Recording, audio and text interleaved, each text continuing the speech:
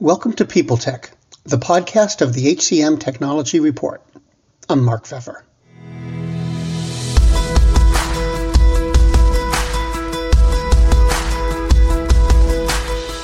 My guest today is Andy Dovkin, the Chief Growth Officer at Creatio.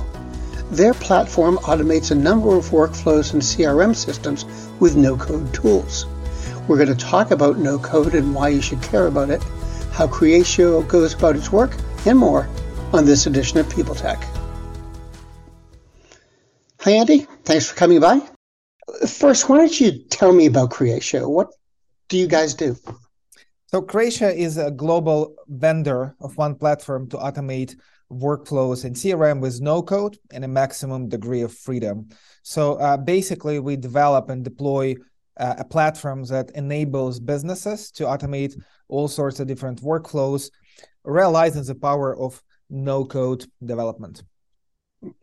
And when you think about the whole platform, do you think first about the end result that your customers get, or do you think about the no-code?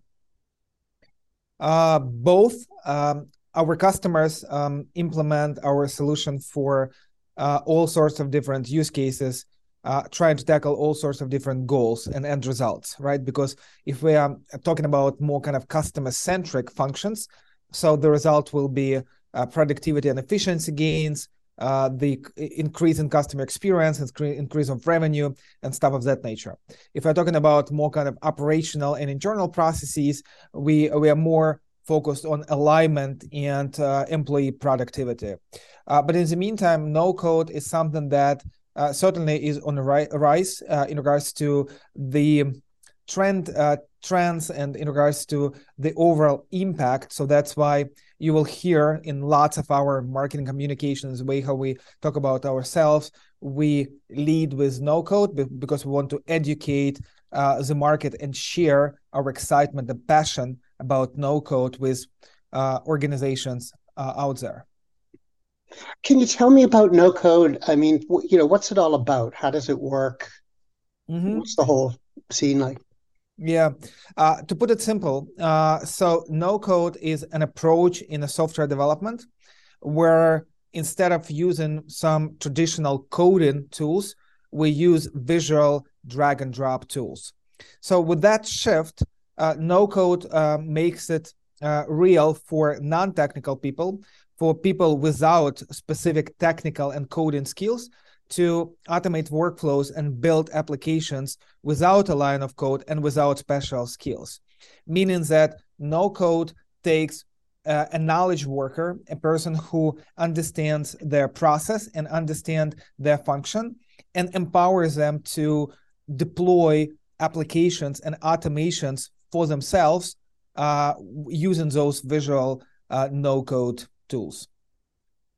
Well, what are the attractions? I mean, I think you touched on this, but I'd like to ask you the specific question.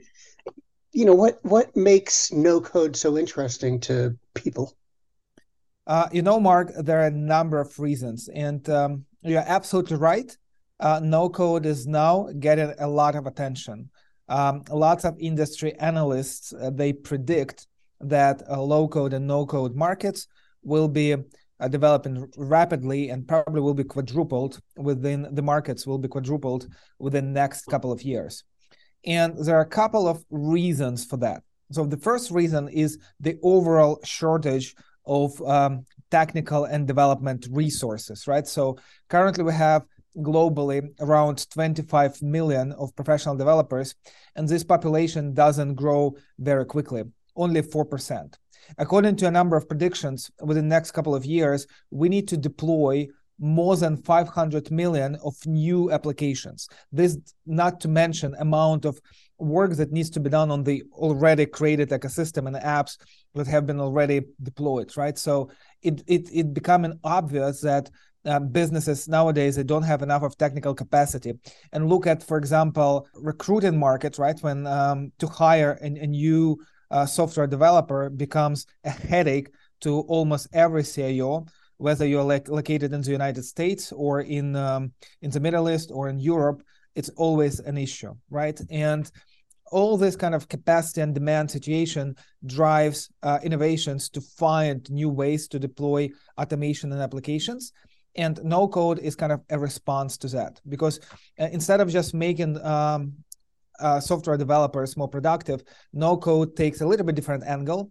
It takes not technical people and gives them tools that makes them capable of deploying those apps and running those automations by themselves. Of course, we need to take into account governance and security, because there's something that needs to be incorporated into the process. But no code completely reimagines the way how businesses think about their automation. And to be honest with you, Mark, we think that the level of impact that this technological approach will bring to the market will be similar to what cloud did a decade ago, right? So we expect it to completely change the landscape of software applications and how business organizations think about kind of automating their workflows and deploying apps for their day-to-day needs. Okay, so what are the disadvantages that come with no code, and or the difficulties? I think that I would not call them disadvantages, but I will call them considerations and specifics. So they're coming from the concept of software development democratization process, right? For example, if you're a trained software developer, you understand the deployment process, you understand IT security, you understand all kind of the sequences you need to do to deploy a new application into the production, right? If you're a knowledge worker and you've never been trained as a software engineer, of course, you don't have those skills. Now, the major goal for no-code development is to organize a collaborative process that kind of accelerates the pace of the development, but without compromising all the needed approvals and governance checks and guardrails. So no-code development requires a little bit different process. And that's the reason why we at Creatio recently published a book about the no-code development process. It's called the No-Code Playbook. It's available on Amazon, also available on our website. And the no-code playbook is end-to-end guide, which is vendor agnostic, not necessarily focused only on our technology, but it's vendor agnostic guide that explains this A to Z process, how to deploy apps with no code, but also taking into account all the needed governance frameworks and security checks to make sure that you kind of gives us access to a wider population of people, but you're not compromising your security and all the needed checks and balances that you need to have in place. Greetings from Evergreen Podcasts. We're rolling out a listener survey, and we want to hear from you. The information in the survey will help us gather statistics and in turn make our shows more appealing to advertisers. I know most people don't like ads, but this is one of the only ways our shows make money and help keep their lights on. We promise it will only take a few minutes, but the impact on our podcasts will be tremendous. As a token of our appreciation, we'll randomly select one lucky participant each month to win an exclusive merchandise package from Evergreen Podcasts. Head to evergreenpodcast.com/listenersurvey to help a show and possibly get some free stuff for doing so. We can't thank you enough for the support. Now back to the show. This sounds like one of those technologies that gets into an organization because someone learned about it and liked it, and then it kind of spreads from there. How does it usually work? I mean, do you find that there's certain types of users in certain functions that pick it up and then it goes from there? How does it spread? Mark, I think there are multiple ways for it to spread. So sometimes it is coming from visionary leaders that want to solve their problem. And in lots of organizations, automation is one of a few ways to compete on the market, right? So you think about a bank or, say, a manufacturing company that operates in a very competitive and similar landscape, right? So for them to compete in their market, the ability to provide their customers with stellar, hyper-personalized experience is one of the ways. And how do you do that? You do that through delivering better automation, through connecting and aligning units, through driving innovations, and enable your people to do more quicker with less. And that's the reason why there are lots of CIOs, COOs, chief digital officers that are seeking for new ways how to drive this further, taking into account that automation now becomes a competence for a business. And sometimes it's coming from more kind of problem solvers that are not necessarily C or VP level, but they want to solve a problem for their unit, or they see that, for example, there is an issue and they need to build an application to organize a better process. And we work a lot with those no-code creators. We call them no-code creators, and I think that what differentiates this category is that they are natural, curious problem solvers that don't necessarily understand how to code, but they have this enthusiasm about solving problems with technology. Now, have HR departments or talent acquisition groups, have they been using no-code? Absolutely. I think that HR is quite a popular user of no-code solutions, right? Because different organizations would have very different processes, and packaged applications would not necessarily work for them because like a cookie cutter approach would not satisfy their needs.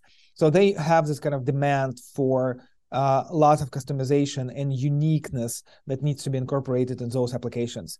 And we have lots of customers, and also we talk to lots of HR professionals that have built internal no-code centers and that focus on automating employee experience, everything from hiring to onboarding to ongoing assessment and development and coaching, up to offboarding, right? All of those things can be automated with the help of no-code technology.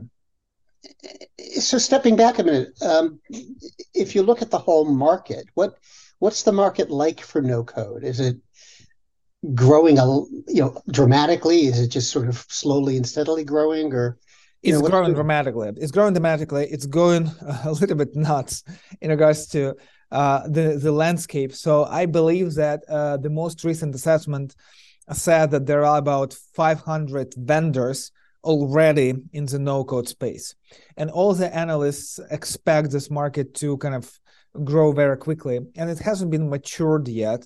And you can see that lots of companies would use no-code as the way how they used, say, a word cloud. All right, so they would say like it's a website builder with no code. It's an application, like mobile application with no code and stuff of that nature. I think that we are seeing kind of an emerging start of a very powerful trend, and it will be very exciting to see how it progresses. And where do you think it's eventually going to go? See this kind of taking over software development functions or IT functions or anything like that?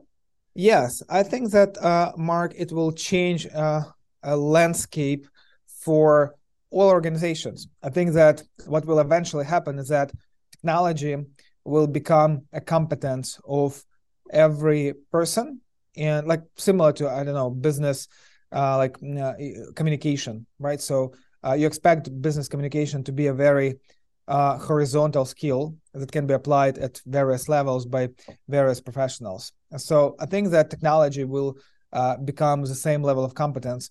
Right now, it's consolidated more in the IT function, but it will not stay that way. I think that IT will play a role of an orchestrator, a facilitator, someone who kind of helps to create this needed governance and administration structure, while each department and each employee perhaps will be able to use technology in their life with a much more level of freedom for them to own their automation. So that's kind of the future we see. I think that technology will play more and more significant role in the way how businesses operate. And of course, no code will become an essential skill, an essential kind of set of principles that will be enabling almost every organization in the world. Okay. Well, Andy, thanks very much for talking with me. It was great to meet you and great to learn more and just great to see you. Yeah, thank you so much, Mark. And many thanks for having me.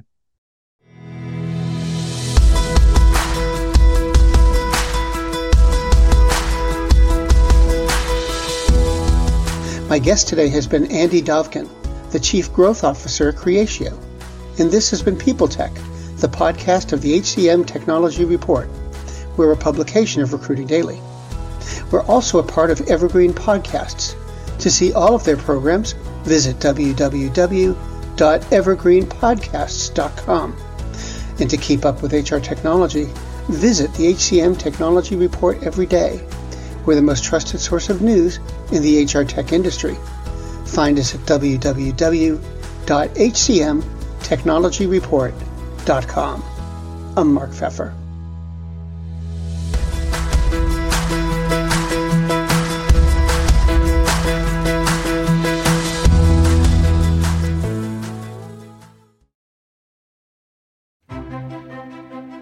Faith in the news media has been challenged, making it even harder to get stories told.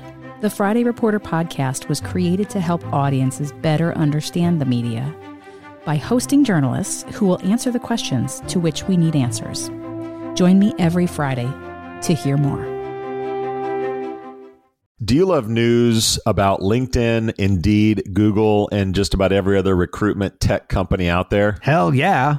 I'm Chad. I'm Cheese. We're the Chad and Cheese Podcast. All the latest recruiting news and insights are on our show. Dripping in snark and attitude. Subscribe today wherever you listen to your podcasts. We out.